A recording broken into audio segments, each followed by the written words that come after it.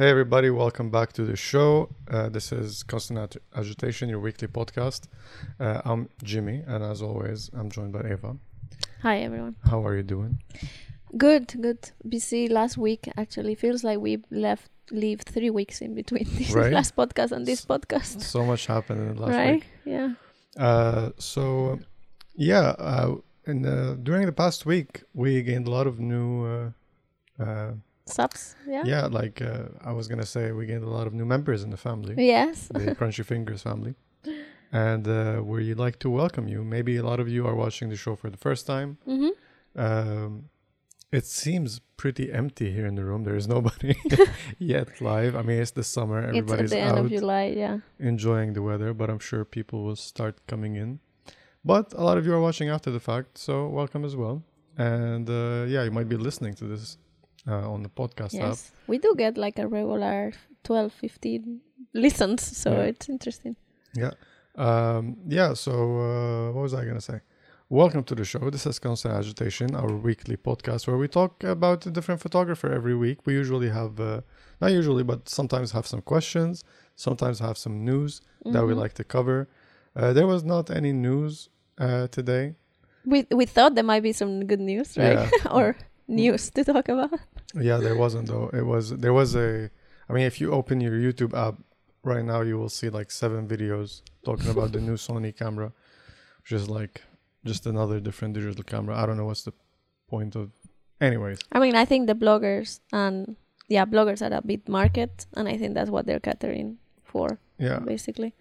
Although bloggers are becoming more and more like tech, like they go with rigs that are insane, some bloggers. Yeah, a lot of people are using their phones. I think Also, I think phones are pretty good. Like if you have one of the newer smartphones nowadays. I mean, the 2 or 3 vlogs that I made taking photos around, I really like how they look. Right. Even though it's kind of like crazy go with the monopod around, with the selfie stick. But Yeah, but it takes a lot of the fiddling with the camera out of the equation. yeah, definitely. It's very streamlined, Yeah. very simple and easy. If you don't get too stressed about like post-processing or whatever, you just focus on making the content. I think the phone is brilliant. Yeah. You just click record and, start talking to the camera, which forces you to focus more on what you're doing with your recording rather on how it looks and all your cinematic slow motion stuff. I wonder, did you actually watch any of the videos about the new Sony camera? I did watch one. What new do they bring to the table? I No. wasn't sure because I watched Camera Conspiracies and I just watched it for the comedic for value. the comedy. I didn't really pay attention to anything about the camera itself. I think they changed a few things. They took out some features, put in different features. Maybe some more stabilization. Perhaps that would be nice. Especially if it's marketed at bloggers and hand. Yeah, but that's the thing. The main takeaway that I got from it is that I think it has a bigger sensor than the old one, which is not necessarily a good thing because that APS-C sensor has a problem with the rolling shutter. So the rolling shutter is like when your verticals are doing this in the shot. Yes, quite trippy. Let's see. Yeah, you can see some rolling shutter on my hand actually. My hand is fairly straight. Maybe I should have a stick. Well, I mean, you were actually doing it like this. Yeah. No, at first you can I see was it. doing this, but like if it's a straight line, there is not much rolling shutter on this one. This one is really good with the rolling shutter, the Olympus CM1. But I was thinking that because of the bigger sensor, these digital sensors, they record the image from top to bottom or bottom to top, and so at fast swinging motion, you get this wobbly effect. And if you're a vlogger, you're like holding the camera and you're probably turning around a lot and pointing at things behind you or like flipping it around to show what's in front of you. And I think it will be like maybe nauseating with that rolling shutter. Yeah, I actually didn't know this was such a big of a problem. Maybe because the cameras we've been using, we don't really see it. Not even with the phone. I don't think I remember seeing it so much. Because the phone is a tiny screen, a tiny sensor. So you're not gonna have an issue with that. I think the other main difference they talked about was that they took away the ND filter. So apparently the old ZV-1 had a built-in ND filter, but I mean, don't quote me on that. There's a bunch of reviews. Go watch that if you're interested. But I think, they took that out. They put in a bigger sensor or something like that. But I don't know. I'm not interested in those small cameras. They're fun. They're really like, we actually recommended it to a friend who is starting like an Instagram account about their business. Yeah. And they want to make a lot of content, and it's a really tiny camera that goes out of the way, and they have this like remote tripod for it. I think that still applies to the new one. Mm-hmm. But I don't know. I was hoping for something more exciting. I follow Emulsive on on Twitter, and they tweeted this really funny tweet about it being, what was it, that Sony was gonna sell its camera division back to Minolta. Yeah. So like that. Yeah. They're gonna make a film camera. Yeah. It gave me hope, but I immediately knew it was a joke. But yeah, go if you're on Twitter, go follow Emulsive. They're fun. Hey Devin, glad to have you. Yeah, glad to have you here. It's quite slow today. Mm-hmm. Summertime. I don't know because YouTube might be bugging out and not showing us if there's anybody. But usually people come in and say hi. But it's the summer. Yeah. So Devin, if you have something more fun to do, we won't hold it against you. If you want to go have some fun and come watch us later. Yeah, exactly. But also, you're welcome to stay. So today, as I mentioned earlier, no news besides that news, the new Sony camera that probably none of you care about.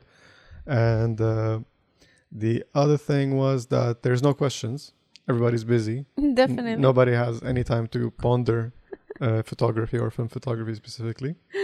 But we have a really cool photographer to talk about today. Yeah, actually. So this week has been quite busy photography-wise, apart from the works that we have to do and a couple of assignments.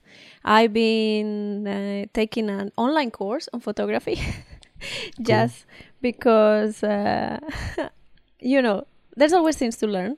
Yeah. And there is these platforms that provide so much content, so much good content and good education from many institutions around the world, top-notch universities, other kind of research institutions, and even art institutions. And I was like, I wonder if because I took courses before, but they were all related to my work and science and writing, scientific writing and stuff like that.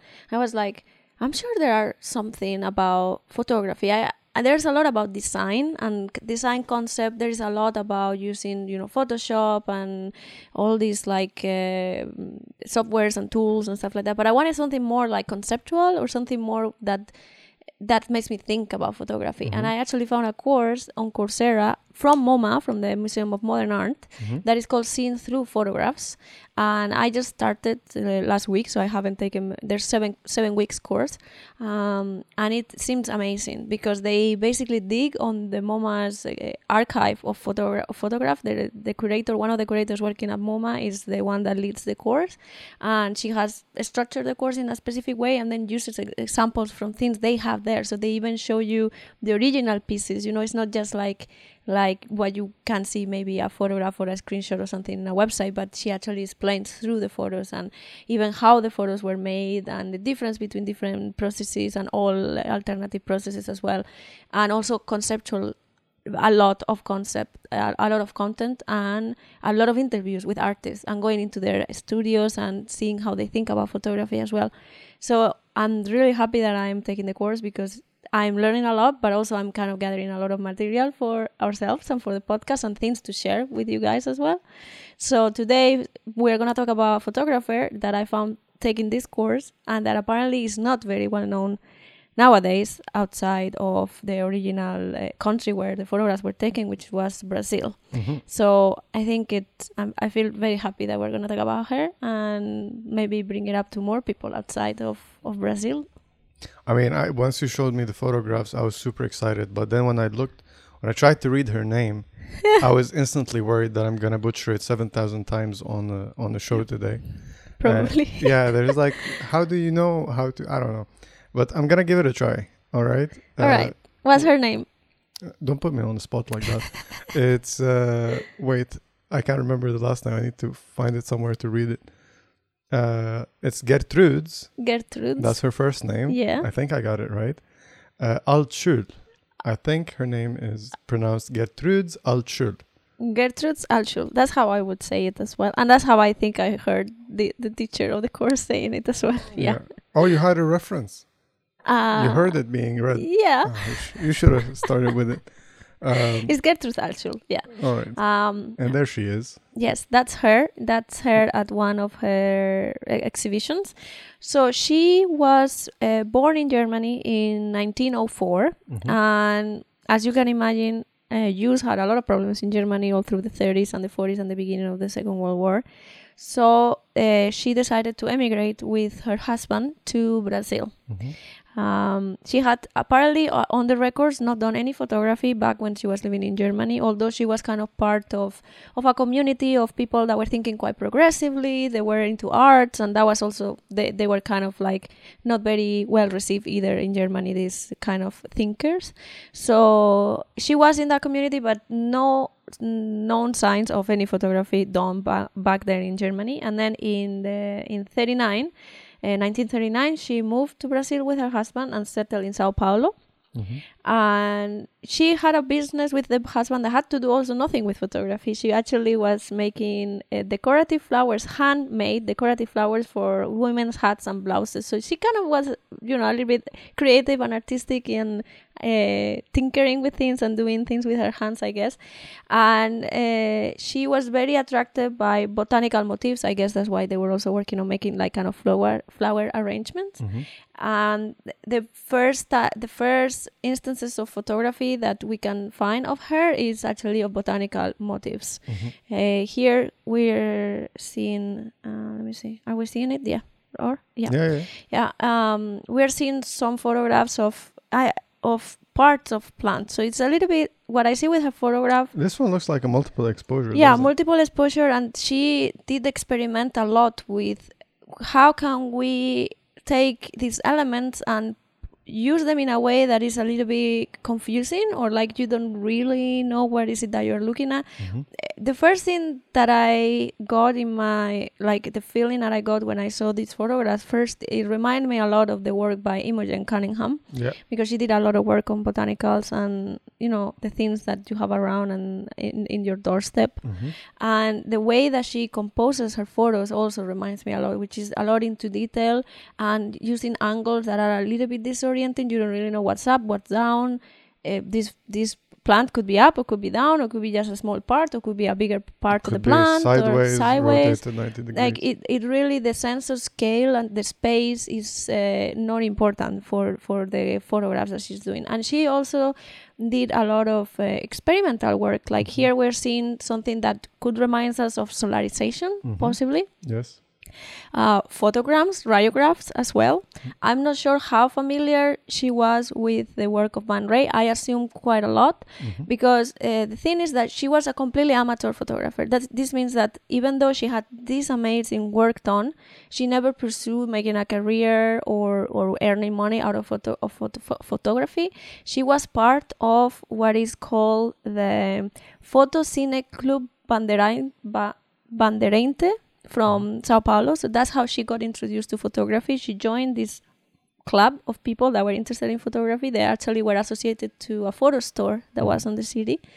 And this photo club started earlier in the 39s, but she didn't join until 52. So there was a bit of time since she came to Brazil till when she decided to actually join the photo club. And the photo club in its beginnings was more focused. We should put the colors now. Sorry about the noise outside. It's too hot and the door is open. The club at the beginning was very focused on pictorialism, and I guess this is because it was what was trendy when they started, right? But later in time, but by the mid-40s, the club kind of changed a bit in the structure. Some new people joined the club, and they also started to include women, which was something that they didn't have before. And she's one of the few women that actually was kind of like a flagship of the club and the club's work, because a lot of her photographs were widely shared from the club in the magazine and bulletins and in all sorts of like material that the club was making. This one is reminding me of Anna Atkins. I don't know if you mentioned that. Yeah, no, I didn't. One of the earlier episodes that we did on a very very old photographer, Anna Atkins, from the late 1800s, that she did a huge collection of algae studies on cyanotypes. So it's camera-less photography. So it's these photograms, this using light and using objects and using light-sensitive material, but without really using a camera. So I think she also was looking into those photography processes and doing different experimentation. In the end of the day, she was experimenting with photography as a means of expressing what she wanted to tell, through the photographs.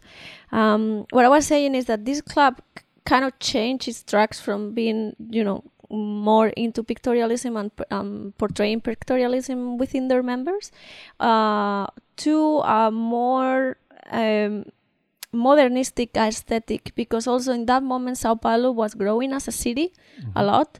So people started to realize that, just capturing the romanticism of the countryside again and again in these photos that really look more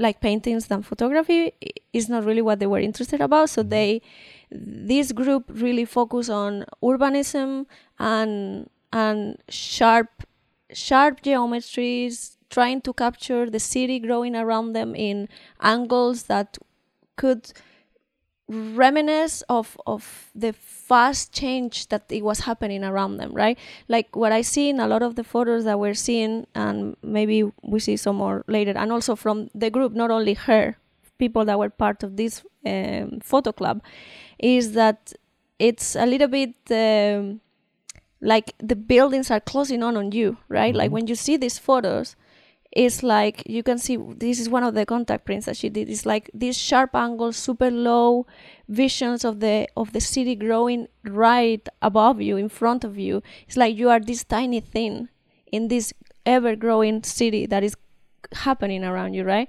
So I think they were very interested in representing these big structures that way, and she was really good at it. I think like her work is just so beautiful. I'm so happy that we found out this photographer. Some of these photos are amazing, right? Yeah.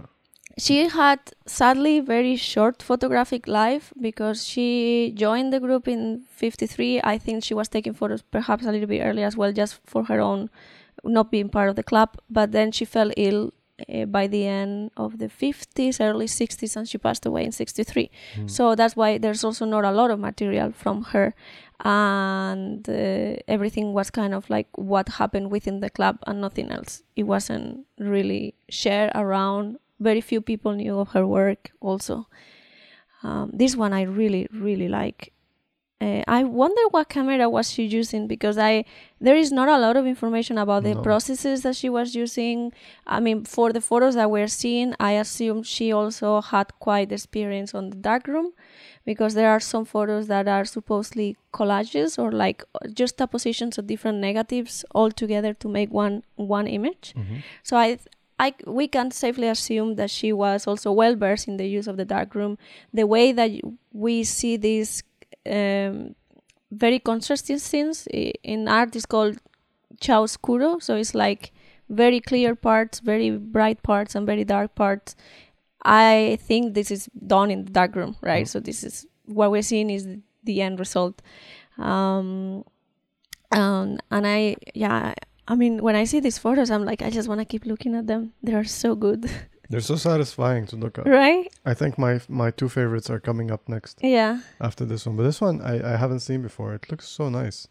Yeah, this one you haven't seen. I really dig deep on the internet, on the interwebs, to find more than just the 10 pieces that the MoMA has in their website. Oh, did you mention that there's a running gallery? Yeah, no, I didn't mention it. So actually, I believe that this course was updated very recently, because they didn't have about this photographer or this group of photography club before, because right now the Museum of Modern Art is having a exhibition. It's called Fotoclubismo, the Brazilian modernist photography and the Fotocine Club Bandeirantes. So it's about them. There's a lot of pieces of her. I think they took 12 pieces out of Brazil to bring them to... They bought them. So they are now part of the permanent collection at MoMA. And also of the other artists. I think I also sent you an article where there are some other photos from the other guys, because they're all guys, and her. And I'm really sad that we're here and we cannot go see it, because it would be a really, really nice exhibition. And they have also published a book. So if you are away from New York and you cannot get to New York before this exhibition finishes in September 26th, I think, you can still get in Amazon the book. It has the same title, Fotoclubismo, Brazilian Modernist Photography. And the cover of that book is a photo by Gertrude, of course. So cool. I'm glad they used one of her photos. Yeah. These are so nice. This one, we stared at this one for a while. Yeah, yesterday, and we couldn't figure out I found what is going on. I found a little bit of info, not so much about this particular one. Yeah, this one is called... Is it upside down? It's Lines and Tones. It's not upside down. How do you know? Because... Wait, let's do this. Is it upside down? It is not upside down. I don't think so. So what I read... Well, I can read you here what I found. In Lines and Tones, this photo is titled Lines and Tones. Yeah. The image organization occurs in the juxtaposition of the flat shape of a building and a curved line in an architectural mosaic that rises up vertically in the frame. Architectural elements as the generator of geometric compositions is the main theme of this kind of photographs, which tries to confuse the viewer in relation to the vision codes through unusual angles. So what I think is that she did, this was probably a square photo. That's first what I think. Okay. And she went pretty low angle. So what we're seeing here is kind of the ceiling of a part where you can walk underneath. So it has these pillars, right? And that's kind of like the ceiling of this structure. Okay. And then farther away from that structure that you can walk and you can be shaded from the sun, then you can see that building outside. And then what it confuses me is just the other triangle on the left side, which I don't know where it comes from. But I think this one, it's not a composite and it's a straight photo. Yeah, but what's hold on a second. This could be like another building going vertically up, and this thing could be going away from you, like you're under it, as you say. It's like a shaded area. Yeah. First I was thinking it could be like a bridge, but it doesn't have to be a bridge, because it, like this finish on the edge. Yeah, I don't know what it is, but it's so cool. I don't know. I was thinking for a second that it could be upside down, and this is the floor, right? And there's glass in the floor, and then there is a reflection. And there's a reflection. So this is like just a piece of glass that curves, and that building is in the distance, and you're seeing it reflected upside down, and these pillars are going into the ground rather than looking up, because if you're looking at the reflection on the floor, it's you kind of are looking up, but of course, in a different way, in a reflection. So I mean, that would be a really cool photo, but for what I read here, it's actually taken from a low angle. To be honest with you, no matter how I rotate it, it's beautiful. Exactly. Yes. I mean, I just love it. Like, yeah. Did you? There's a nice comment from Chronic. Did you see it? No, I haven't actually. Because since you're in charge of choosing the photographer of the week, I don't think you do it on purpose. I just think that we like whatever we find. I mean, something that we want to talk about. I don't do it fully on purpose, but I'm very happy when I find new female photographers that nobody really knows about, or they are not really talked so much. Yeah. Because the thing is that actually in this course that I'm taking, the teacher is really nice. She's like, I recommend it to everyone. It's for free. If you don't want a certificate, anybody can take the course at your own pace. So she got a question from a student saying, how do you do to kind of raise up, what is the role of female in photography, and she was saying that because a lot of people assume there weren't a lot of women in photography, right? Just like in another trades or artists, there are more men than women, whatever it is, just because the means weren't there for them. But actually, she says, and she has studied photography during 20-30 years, that you can construct a pretty comprehensive history of photography as it happened only using female authors.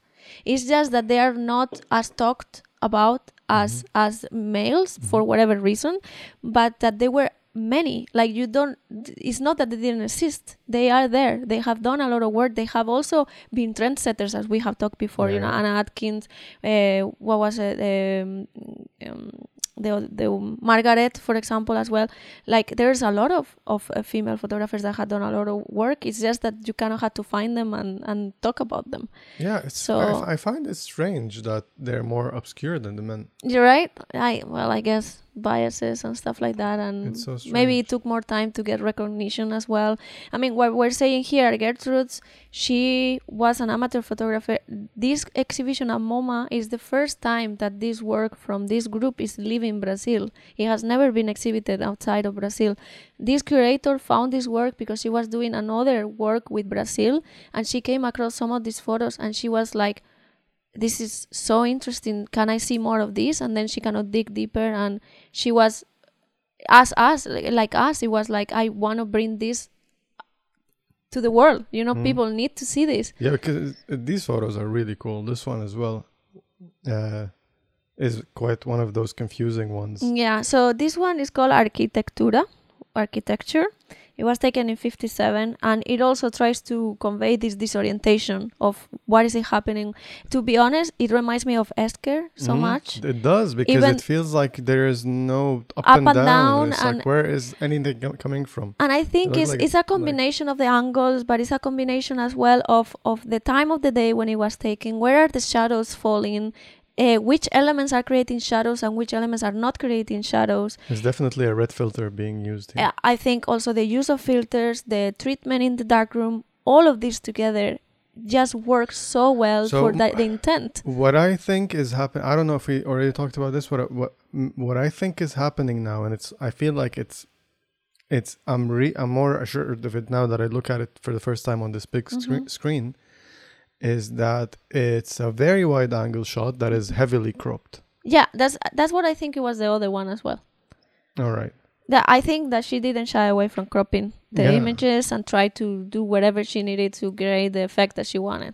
Yeah, because otherwise, like if you're shooting with the long lens, you're not gonna get the same effect, right? You're gonna have more, like, it's gonna be more spread out, or I don't know.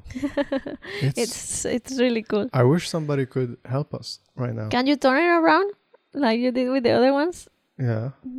That also works like this a little bit. I mean, it's perfect, this photo. However you turn it, it will look cool. But I think this one and the original... Well, I clicked on too many. So this one looks really cool, and this one looks really cool.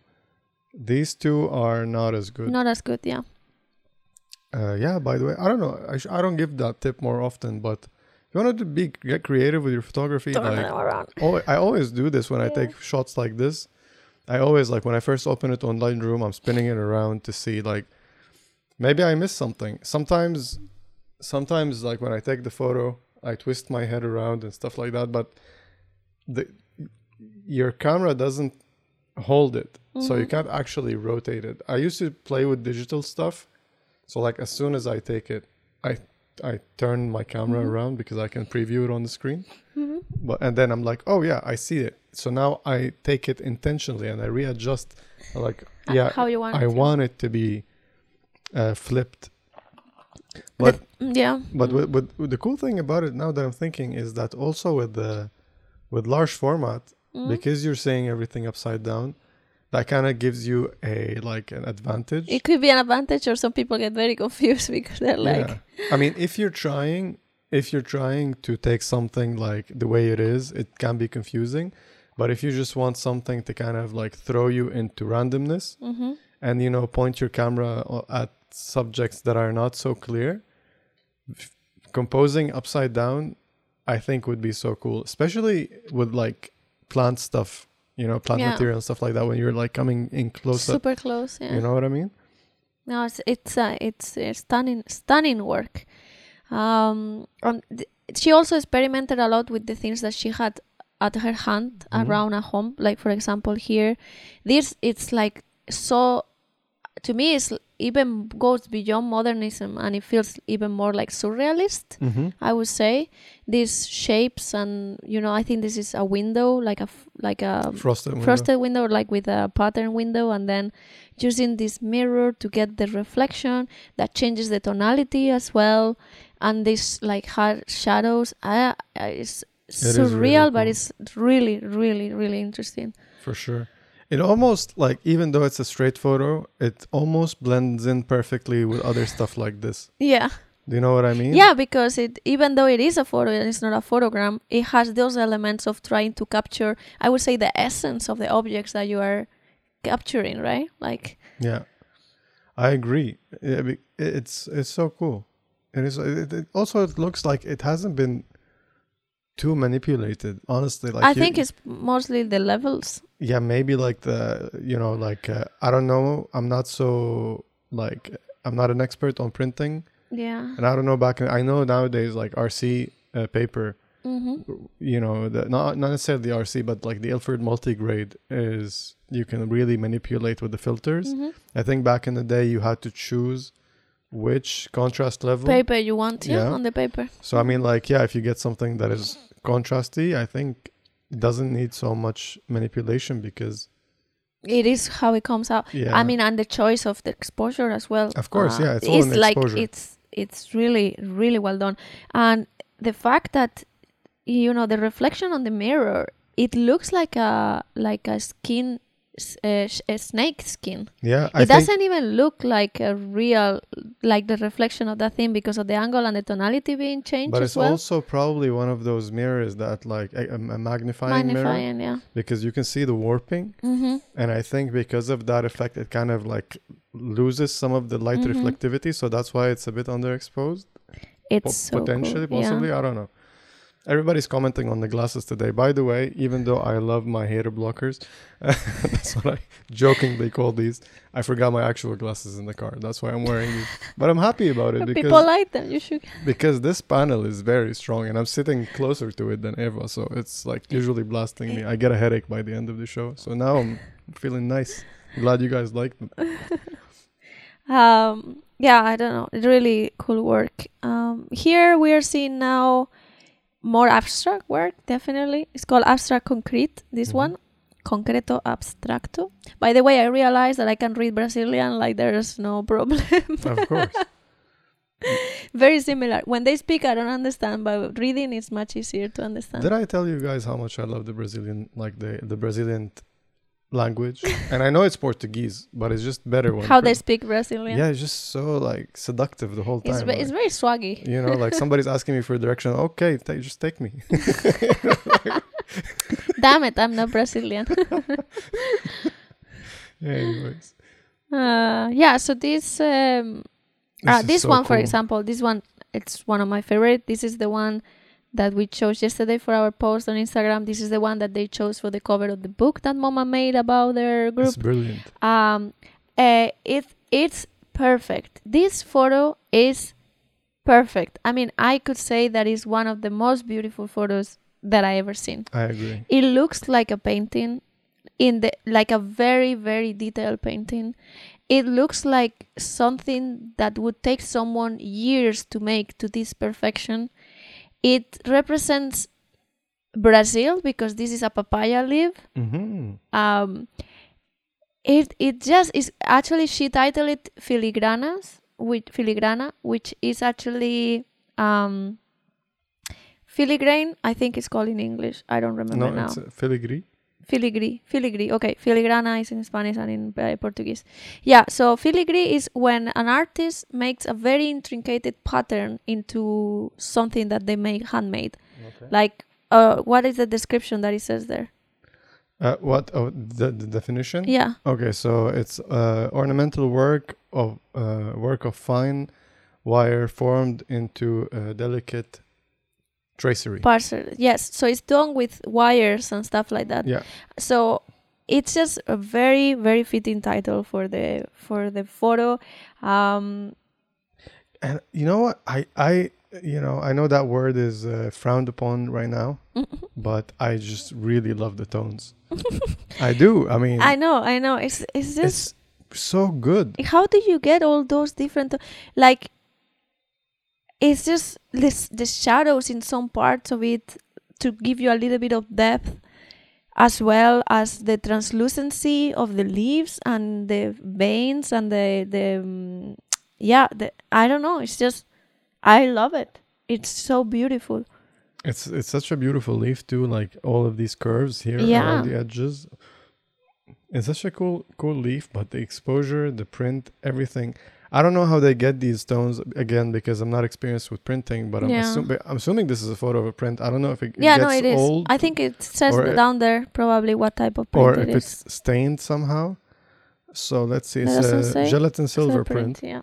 And then let's see. Well, this is just about her. About her. It doesn't say much more than that. No. Yeah, but it's definitely one of my favorite ones. Like, it's just so cool. Actually, between 56 and 62, the group and the people around her encouraged her to submit it to 18 different salons, national and international, and she was this photo was accepted for 8 different ones. So very successful photo, and it was also published in the bulletin with her obituary when she passed away. That was kind of like the representation of her work. I think this is one of her most famous and best photographs, although it's very different from other work that she did. I really like that she did different things and she did them also well, right? Like this is, in essence, it's quite similar, but it's different, you know. The skills are different. I just love how flat the subject is, but how 3D the photo looks. Right? Like, how did she do this? There's light coming from behind? Yeah. I think this is shot against the sky. Yeah. That's my guess. My guess is that she's on her, like, if this is a plant, it's definitely a plant. What am I saying? But it's like, if it's a floor, it's a papaya leaf. It's a papaya leaf. So how tall is the papaya tree? It's pretty tall, isn't it? I have no idea. I never seen a papaya tree in my life. Something like a coconut tree. I mean, if this is actually taken out of the tree, it has 100 times more my appreciation. Yeah, she could be using a long lens, or maybe like the leaves grow at the bottom of the tree. I don't know, but it looks to me, because these shadows over here. Yeah, it looks like they're intense. You know, like they're. Hold on. No, this is not a shadow. This is like a superposition. It's a shadow. Yeah, it's the shadow of this leaf and this leaf because they're bent. Yeah. So they're creating a shadow on these. So I'm assuming there's a light source coming from this direction. And this looks like evenly lit. So it could be the sky, unless she had it somewhere like against the window or something like that. But this is also in the shade. And I don't know. It's just so... I don't know. We can stop gushing about this photo. You know, it's beautiful. there are other people watching. Yeah. We have to be careful. These are cool as well. Hey, CM.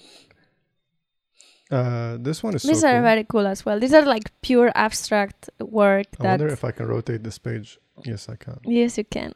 Yeah, today I discovered the rotate tool, so I'm gonna make everybody dizzy.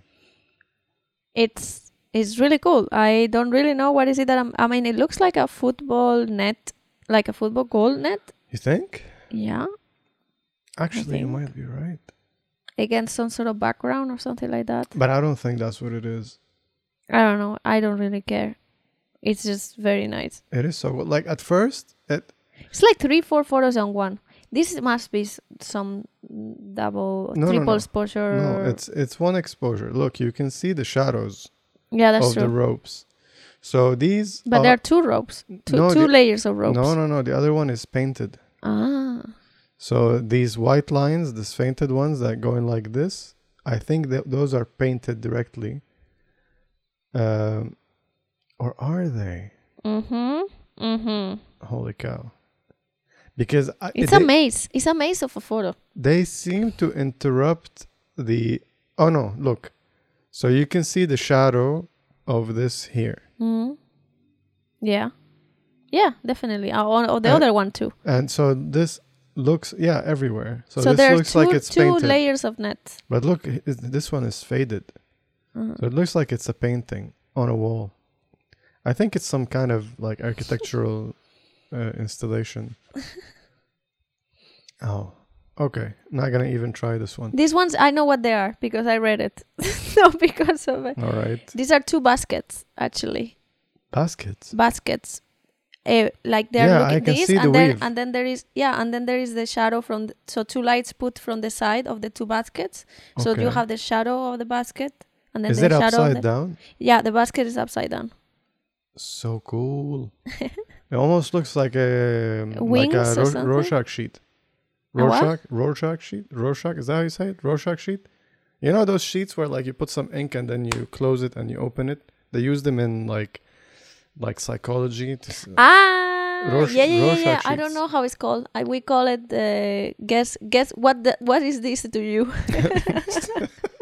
Is that what you call it? I think they're called Rorschach sheet. There was like one of those I'm sure. Yeah. superhero movies about it. Not about it, but one of the characters is called Rorschach, I think, and his face changes and it like shows his emotions in Rorschach patterns. Does anybody know terrifying. what I'm talking about? I know what you're talking about, but I haven't seen that movie. There's a blue guy in the movie. A blue guy? Yeah. He's always naked. He's like the ruler of the universe. Anybody knows what I'm talking about? No Marvel? It's not a Marvel thing. No. It's like one of those grim movies, like kind of like Dark Knight. Devan says you're right. I'm right. Yeah, thank you, Devin. But what is it called? Anybody know what I'm talking about? But it's true. That's it. The Watchmen. Yes. Yeah, thank you. I watched it so long ago, I forgot.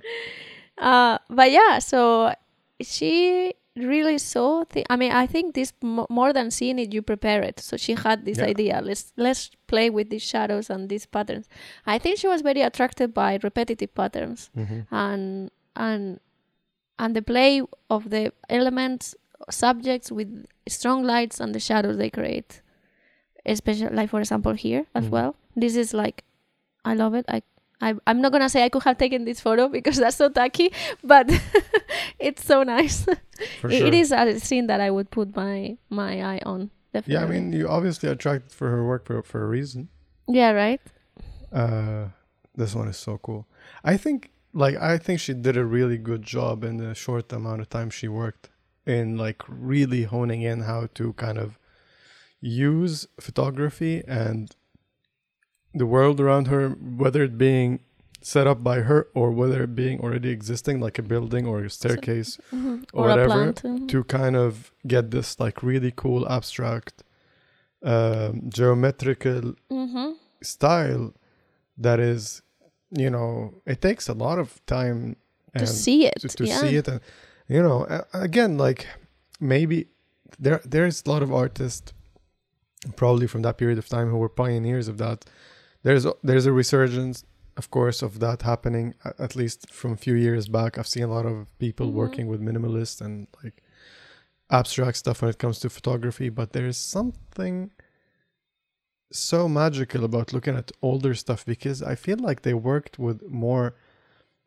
Nowadays, you can kind of do a lot more, or like with the digital world and with the Photoshop and compositing, and you can make your work like super clean. Yeah. But there's something to the imperfection and the grittiness of the early work that I'm so mesmerized by. Yeah. Like, especially like this Rorschach one, the basket one, it's just so like raw in a way. Yeah. You know what I mean? And it's so simple, but at the same time it's so open to interpretation. Yeah, exactly. It's so simple, but it could be really complex depending how you want to see it and how you want to what do you want it to mean to you. Like elements about it almost feel CG to me. You know what I mean? It feels like some of it feels drawn. The depth. I feel like she, unlike other pictures where she got everything in focus. Yeah. In this one, I feel like there's some depth of field here. Yeah. I feel like the focus is sharpest at the bottom of the basket, which is like facing up. Yeah.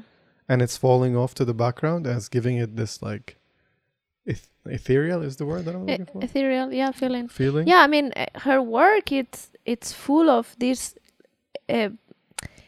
breaking the rules of the composition of photography as it was till that time. This is the 50s, and really playing with the lights and the shadows, the different planes, the rhythms with the elements within the photo, the shapes that bring the abstract feeling as well. I love this one. Changing the angles that you're taking the photos from. Like if you look at this one from a distance, it's just like, if you can't really tell what you're looking at here with the cigarette in the dish and everything, it almost feels like a beautiful abstract just made out of shapes that just falls nicely into the frame. It's like different tonality and shapes, And then as you zoom in, it doesn't lose it, like if you keep it with you. So like if you see it at a gallery from a distance and you're getting close to it, do you know what I mean?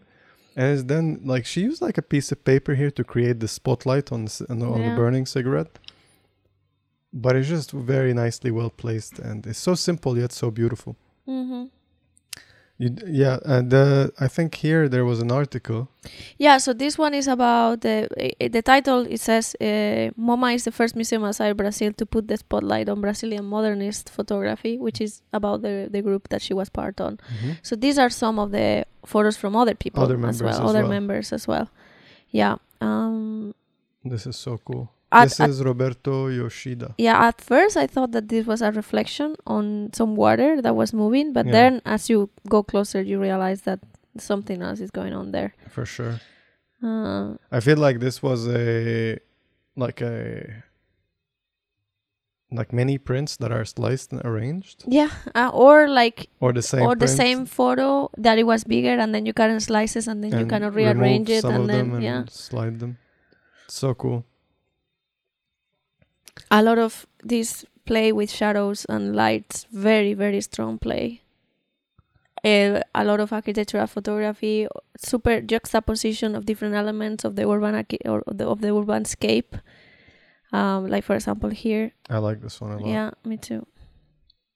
If we don't mess up the rolls that we shot in the past week, I kind of took one similar. Yeah, I'm really looking forward to get those ones, and that's the book actually. Yeah. So we can see the photo by Gertrudes there. Yeah. Again, these are different photographers. Yeah, this is not her, but this one is Giulio Agostinelli.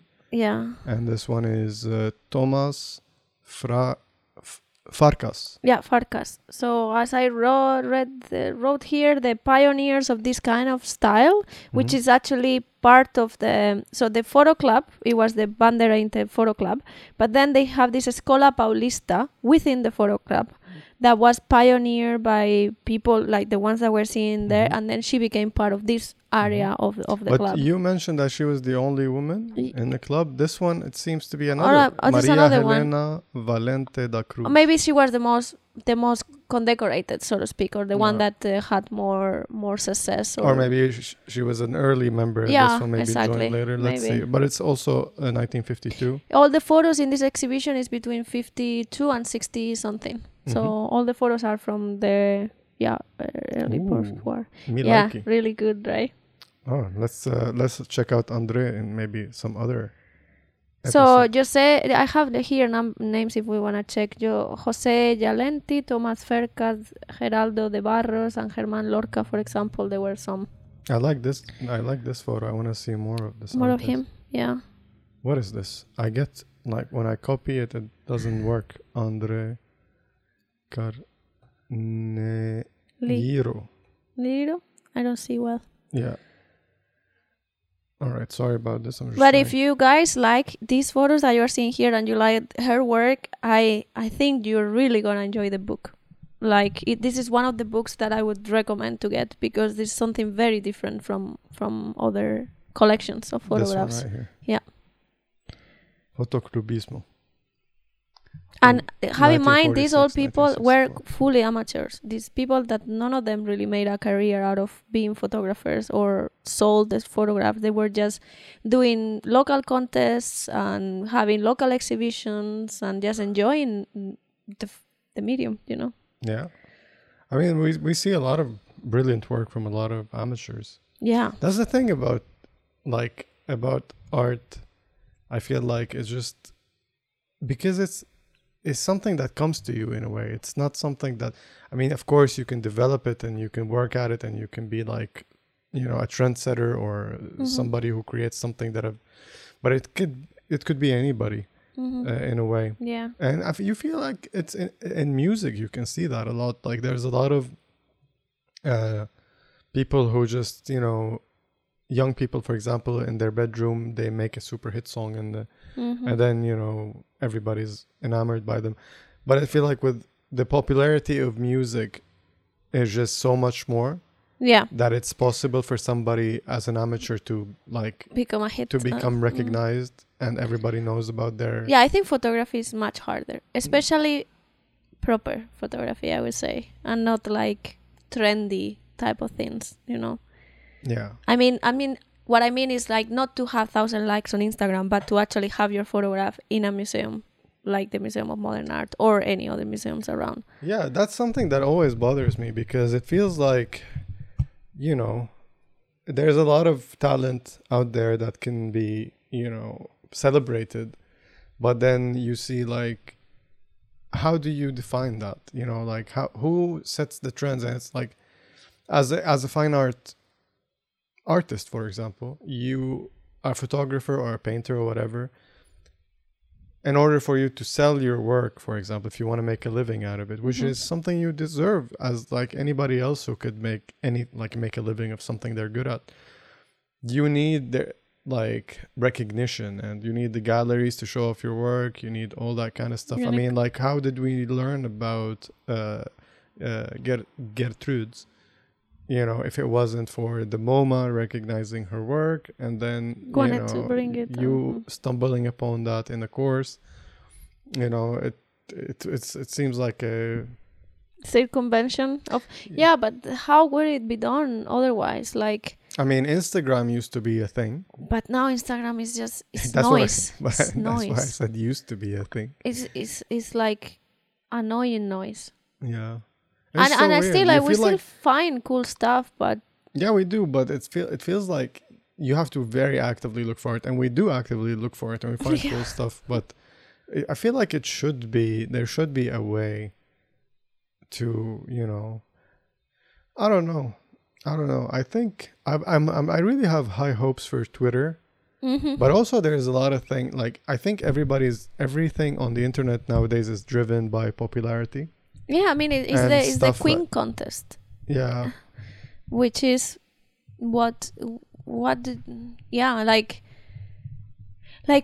I remember, for example, many years ago, maybe like 10 years ago or more, I worked organizing a photo contest and it was a photo marathon. So that means that the photos have to be taken at a specific time. Right? And it was about photography and science because that's what I was doing. So when we were discussing, okay, how are we going to decide who wins? Who wins the first, the second, and the third prize of this contest? Right? Like we had either two options, right? Because we wanted to not make it only jury, but we also wanted the people that are going to enjoy this exhibition and these photos to choose which one is the best, right? So there were two options. Either you put all the photos and then you let people to vote. You get a short list of 10, 20, whatever you decide. And then you have a jury that selects from those ones the best ones, right? Or you do it the other way around. You use a jury to do a short list and then you let the public to vote which one is the best. And we were always talking about like, yes, but always either or option. What the public votes, it's gonna be who has more friends, who brings more people into the system to give a vote for them, and that dilutes what we really wanted to showcase, which is like the value of the photo as a photograph, as an image, and as a piece of art that has been created for this purpose. So in the end, I decided to do the jury selects the 10 best. Then those 10 we exhibit them physically in a gallery, and then the people can vote the ones that they like the most. So at least you are ensured that the 10 final ones are gonna be 10 good pieces of art, and then even if the one that wins because he has more friends, at least it's something that is worth giving a prize for, right? But it is like that.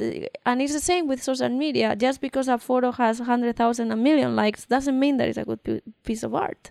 Right. I agree. You know, well, here's one thing. I feel like there's a lot of cool communities nowadays on places like Discord, for example. We are members of a few servers, and you can find the links to those in the description. And they do have contests. They do have, for example, One More Stop. They have a running. I like the way they do it, where they have a running, and then you get on the starboard, and then the other members are voting. So, and everybody is a photographer, and I don't know. I mean, I'm hoping when I go and vote, I don't look who posted the photo. I just look at the photos, I look at the photo. I don't really like keep tabs of who voted for me, for example, and then definitely no. But I mean, it's a human instinct kind of to do that. So maybe but I'm not saying that anybody's doing that. I'm just saying how that is not the at least the rule or the way that it works. Yeah. I told my friend one time about he's on Instagram. He's starting like a beginner photographer. He's doing a lot of work. He's improving, but at the beginning he was like, I told him that I don't look at the posters even on Instagram. Yeah, I only look at the photos. I kind of developed this swiping technique, which I swipe and throw the username out of the frame when I stop. So I don't, because you're subconsciously gonna notice who it is. Like if I feel like I'm a fan of a photographer, I notice that I double tap even before I analyze the photo and see do I actually like it? And it's so a bit of a auto. Yeah. So I started I wanted to be more critical. I wanted to, because again, Instagram, as Devin mentions here, that the algorithm is, it's he's saying that IG is very difficult to work within and overcome the algorithm. You're right. That's why I think I'm slowly migrating to Twitter. Yeah. I've been posting more on my Twitter account, and I feel like I abandoned my Instagram now for the second time, because the account that I link and everything is my new account. I have one actually with more followers that I don't use anymore, and I wanted to start with a clean slate, and I built up a nice following. Given the fact that I hardly ever post there, I'm surprised by the response that I'm getting, which is quite positive. But at the same time, it's just the way I feel about the app makes me don't want to share on the app. Yeah, I understand. Do you know what I mean? And don't get me wrong, I feel a bit like that too. I love some of the creators there.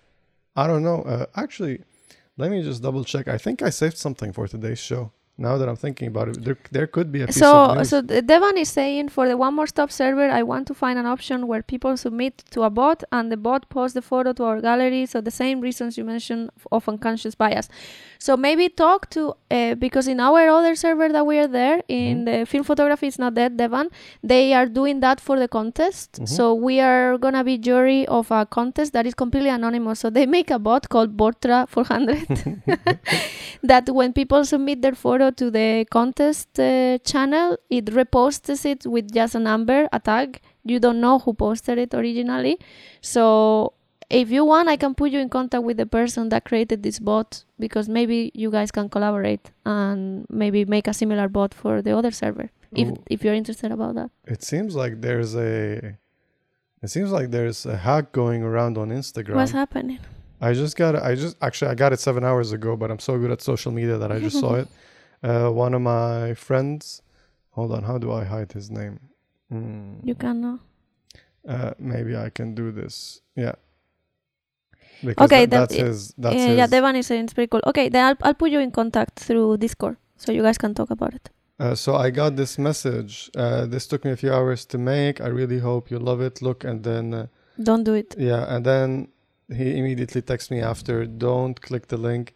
It's a hack. So thank you for... Tell him. I mean, I wasn't... gonna click there. Yeah. I mean, it took me a few hours to see. But yeah, I remember what I wanted to show you guys. This was really, really cool thing that I... Wait, wrong button. All right, let's see here.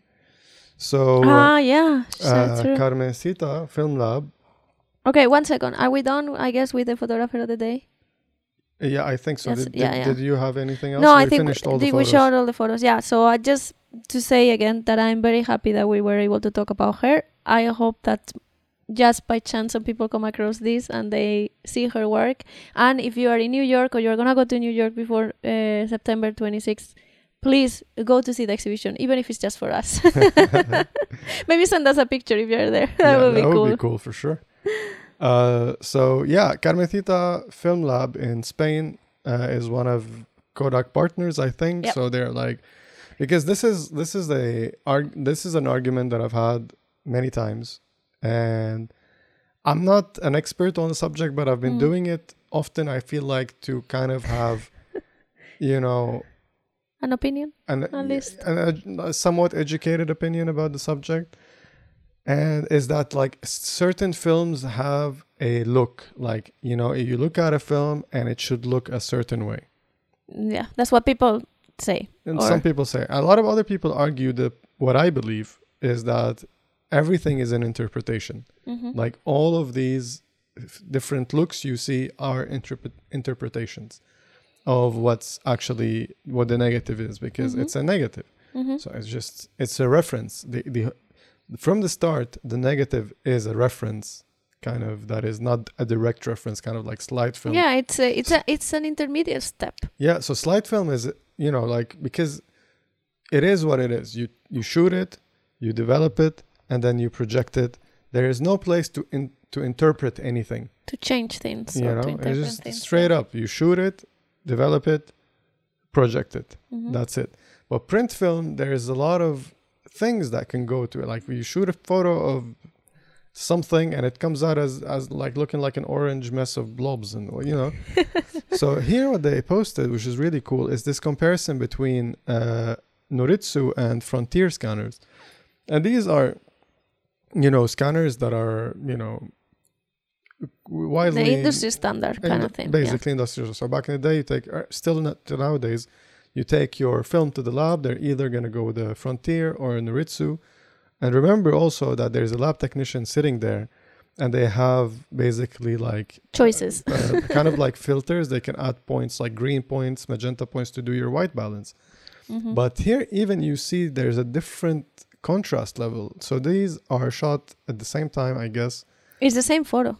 It's the same photo, scanned with the Frontier and Noritsu. And you can see the color of the sky looks very different. The colors are different. There's more photos, not only this one. Yeah, it's amazing how different it is. And like, so for example, if you are, thinking that, what is this film again? Is it Kodak Portra? It doesn't say, actually. I think they only say...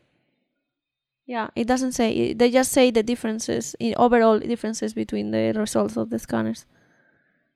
All right, it doesn't say which film it is, but let's say that whatever it's Portra it is, or something. Yeah. You'd say that, it has a magenta cast. Well, if you scan with a different scanner, it's going to have a more, greenish cyan cast. And these are, of course, already touch-up scans to get to the best that you can get and the signature of that type of scanning. But you can see like the colors are really different. That's what they're saying. Noritsu gives you more peach tones on the skins, I think, and Frontier, it gives you more pink tones, I think. I mean, look at this one. It's a completely different photo. Different photo. Look at all the sunset pink in the background. It's not existent here on the Noritsu. Yeah. And the skin tone... Also different. Also very different. I feel like this one is always... Like, oops, what is going on with my browser? It's going crazy. This one is always more cyan. Yeah. I mean, here it looks... I'm looking at two different screens and I'm going insane because they look different also. And remember, I'm wearing sunglasses inside, so don't take any of our... Or the color advice. You know what I mean? But it's just... The levels are completely different. This one seems to kind of mute the highlights more. Yeah. Like control here, for example, you can see it. Like here, the face is much more brighter. The kid's face is much more brighter than on this side. The Noritsu is less contrasty, they say. At least in the description. Yeah, I guess. Even though this one, it's so confusing. I'm so confused right now. It is less contrasty. The maximum Yeah. White point is higher on the frontier. And the black one as well. And I don't know which one I prefer, actually. I kind of like... I think it depends on the scene and depends on what you want. Here, I prefer the frontier. To be honest with you, I prefer the Noritsu in all of them. You think? Yeah. I prefer the Noritsu in all of them. Here I prefer the Noritsu. I think. Or I will actually put a couple of points of temperature more. But do you know that this is really like what I do? Like I will warm it up a bit, yeah. Yeah, I agree. But you know what I feel like? I feel like that this one has a bit too much color. This one... Yeah, but also how was it, the scene? Do you know what this reminds me? Like the ones on the right, they kind of reminds me of motion picture film. Yeah. Mm-hmm. They have this like flat kind of look to them. I feel like motion picture film always or often have a cyan touch. Mm-hmm. On the shadows? Sometimes on the shadows, sometimes on the highlights. You see like this green tint that looks so pleasing. It's not like an icky green. It's more like a... Nice green. What is a fruit that is that color? Kiwi? No, kiwi is crazy green. Chirimoya? Yeah, for sure. You can see it here. Do you know what I mean? Like, look at the sand here. The sand is pink-ish. Yeah, and magenta. There is... This one is greenish cyan. And it's so pleasing. It's so relaxing. Okay, let's ask the people at home. Which ones do you like more? Which ones do you like more of what you're seeing here, at least? Not that we don't have the option to choose anyway, but... Yeah, I'm curious too. You know what I was thinking? Yeah. I was thinking that, speaking of what we were talking about today in terms of like getting, like how do you get people to find new photographers, or like how do you get these people to like get recognized in one way or another? Mm-hmm.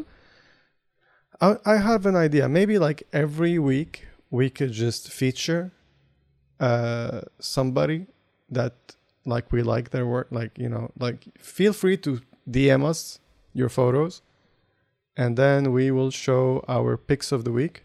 Picks of the week, yeah. Like we I mean, that would be very nice. We had these similarities, like, because I think we're just like kind of stopping ourselves from doing things like that because we want to do a lot. So because we were thinking there's a lot of people on Instagram doing cool stuff and we could have them as guests, but having someone as a guest is something much more convoluted because you have to agree on a time, you have to set up a whole episode for it. So I think actually choosing like a couple of picks of the week that we just randomly find and we feature them, we can give them a shout out, just a message, hey, we love this photo, we're gonna talk about it in our podcast this week. If you want to give us a couple of sentences about it or whatever it is, instead of having to be a full-on featured guest. All right. It could be something very cool. I agree. And I'm going to start immediately. How about this? Cool. There are 2 people in the chat that I've seen their work and I really liked some of their stuff recently. I'm going to just go do this real quick. Let's see. Guys, you're going to be featured. Yeah, you. I've seen this photo. And this was actually, we talked about this before on the podcast. This is Al-Walid, and he took this photo that I'm going to hit like on right now. I think I've seen it from the other account. And I really like this one. Yeah, it's stuck in my head. Nice. I think this was this with the pinhole? No, this is a Mamiya RB. Yeah. But I just love this photo. And, he's right here in the chat. So go give him a follow. That's his Instagram, if you like his work. He does a lot of cool, black and white work. Yeah. So, and he was also playing with the pinhole camera. I think this one was with the pinhole, right? I think so. Yeah, this is one of the. We talked to Al-Walid a few episodes ago about metering for pinhole, and then he went ahead and did some cool stuff. I didn't know. I thought this one was with the pinhole for some reason because I saw it at the time. Anyways, so yeah, I really love this photo. Really cool work. Very nice. All right, so I'm gonna hide the display again to show you the other one that I liked. Let's see. Oh yeah. All right. I really like that one. This one, right? Yeah. Yeah, me too. It's one of my favorites. Right. So the other one is Devon. That's his handle. I don't know if you can see it. Devanopolis. Yeah. And I really like this one. Devin is doing a lot of 6x17. 6x17 Yes. With the 4x5 camera, and this one is just so cool. I really love because he also posted one on the server, which is a 4x5 sheet of the wheat field as well. Yeah. And it also is very, very nice. But I prefer the 6x17 because it just like gives you, it's like I'm being surrounded by the wheat, you know, like it's more immersive. I really like how it is. I really like the fact that he filled the whole frame with the wheat. With the wheat. He's also doing a lot of cool other stuff. Like this one feels so. And I really like that he's choosing a different way to present his work as well. Yeah, and the beautiful looking profile, to be honest. Like, it's really, it's nice when you come across something different, you know? Yeah. And I say it myself, having my account that is the most typical one, which is just make it square and put one vertical, one horizontal. At least it's a little bit organized. I really like the one with the red background there. This one? Yeah, it's really cool. This is one of the first ones that I saw of Devon, and I really like it. You do like it. Yeah. It's really cool. I like the black on red because also there's a red. Sure. Yeah, it's very curated. Very nice, for sure. So definitely go give him a follow and a like here and there. Devanopolis. Right. So these are the two that actually jumped into my head. Like these are two photos that kind of stuck in my head. Mm-hmm. And I was thinking that who can I think of to shout out, and so those were off the top of my head. And if you are interested in being, just DM me. Just DM your work, you know, just post a photo on Instagram, whatever, and just DM me. And I'll save them, the ones that I like. If we don't feature it immediately, maybe we'll feature it later. And if we don't be discouraged. Just keep sending more work. He's like, there are bigger versions of Flickr under the same name if you want to pixel peep all the wheat. Nice. Cool. Yeah. You know, Flickr, he is one of the new persons that I've seen still using Flickr. I used to have a Flickr when I started. I have really old photos there. Maybe we should do a video going through my old Flickr reactions type of thing. So, Devin, how do you feel like, maybe you can give us an idea, how do you feel about Flickr as a user? Do you feel like it's more useful? Anybody has tips where photographers can go besides Instagram, like Flickr, maybe 500px? I don't know if that's still a thing, but I remember I used it for like one day, 500px. What do you guys think? What are you using for as a platform to share your work? Where are you finding engagement? Where do you feel like, do you feel like you're making connections with people, making connection with like gallerists maybe? What is the community like? Yeah. Because I feel like at the end of the day, it's important that if you're really passionate about photography, you need to have a way to kind of be able to sell your work if that's something you're into. If you don't want to go to the commercial route is quite clear. You got to know the right people. You got to like market your work. You got to, it's a service. You're providing a service. You're a photographer. You become a part of a campaign. Just like there are people who are, working on the taglines and stuff like that. There's a person taking the photos, and it's on like decent work. There's nothing wrong with it. But because you're fans of the show and you're like, you come and watch all of these photographers that are usually that we feature, and they're, fine art photographers, then highly likely that you are interested in maybe pursuing similar work. Mm-hmm. And I feel like for somebody like that, the only way that you can kind of get anything back, besides the endless amount of fun you have while doing it, is to be able maybe to sell a print or two. Yeah. You can market your website, like you can have a website and sell your prints on it, but I feel like you need a way to get the people to someone has to market you, right? Or somehow you have to get to the people, right? So that's the thing. Yeah, but that's like, where are there people like showing up on Flickr and then would click on your link and buy a print? Do you know? I mean, I haven't tested in setting up any store for my work ever, so I don't know. So this is a question for everybody. Yeah. Maybe we don't get an answer now, but it's an open-ended. We're gonna be here next week, and if you have any cool advice, any good advice, any experience selling prints or on places where to kind of get real potential customers for your work, whether it being Instagram, what are you doing right, what other people are doing wrong, whether it being Flickr, 500px, leave your comments in the chat if you're watching with a delay, or leave a comment in the comments, and then everybody is gonna read it whenever they tap on this video. We're gonna talk about it, of course, later. Some other time.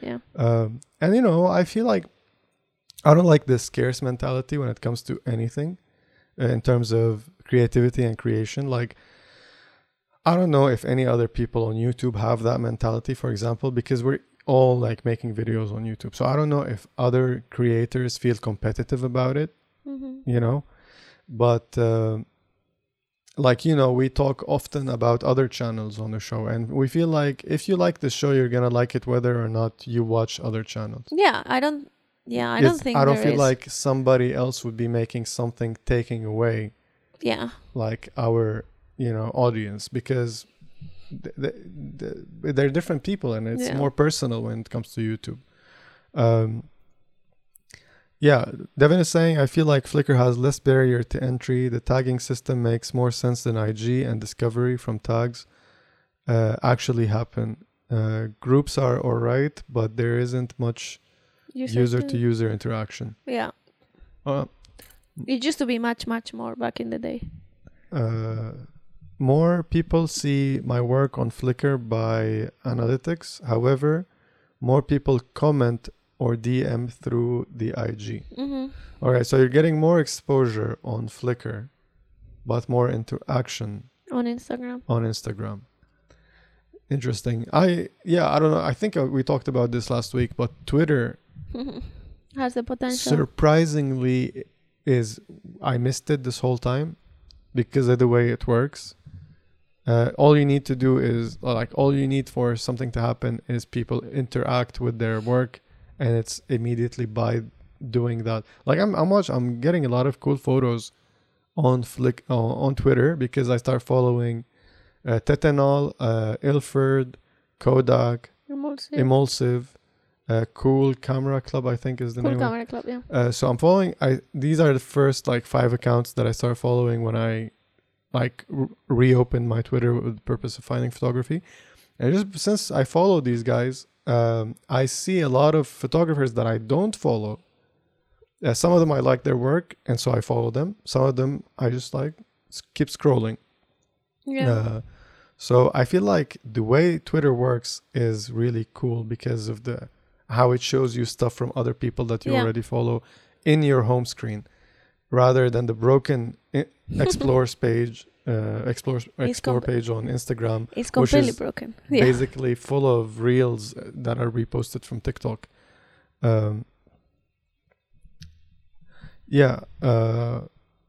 Saying.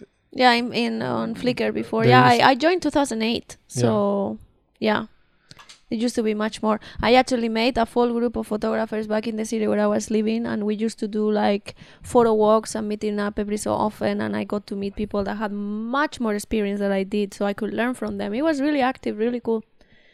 Yeah, I feel like a little bit photo clubs are very, very useful because you really meet the people that are...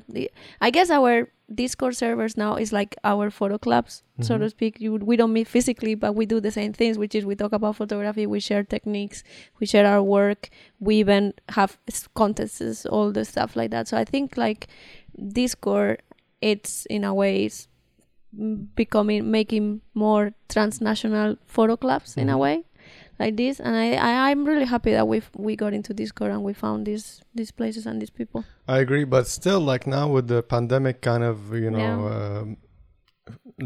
slowly life is coming back to normal. People are not on the computer all the time. Yeah. Go out and find a photo club. Find a local darkroom, a community darkroom if those exist where you are.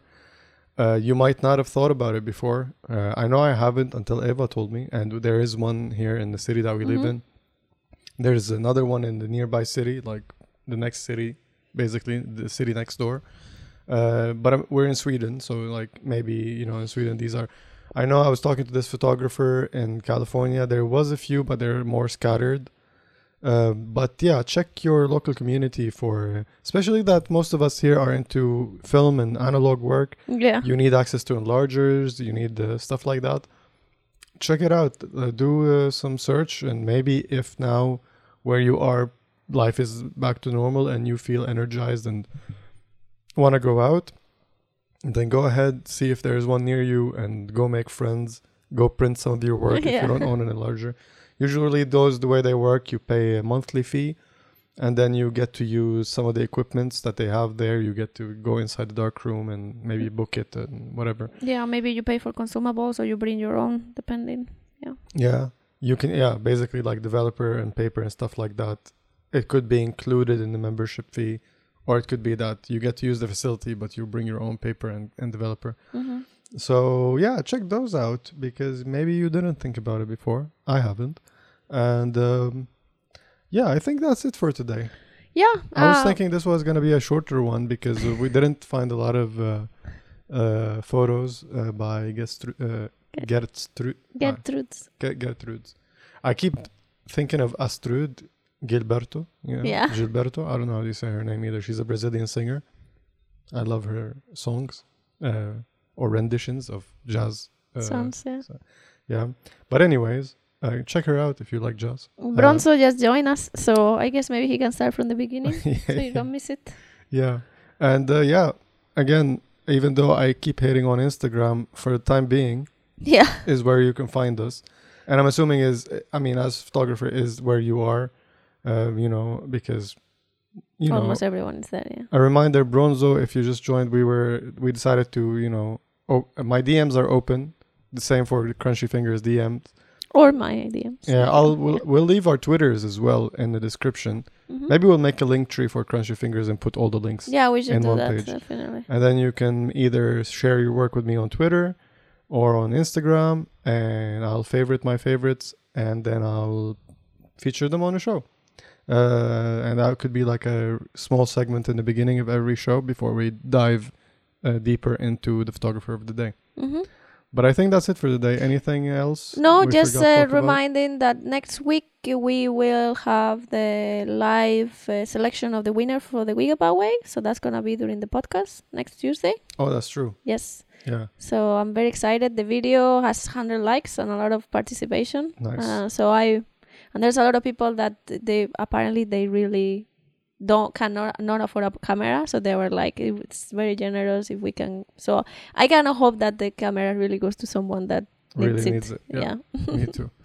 Right. So I guess that's it for today. Thank you all for watching. Hope you had a fantastic beginning of the week and continue to have a fantastic rest of the week. Yes, and thank you for being here, the people that were here, but thank you for listening later and watching later as well.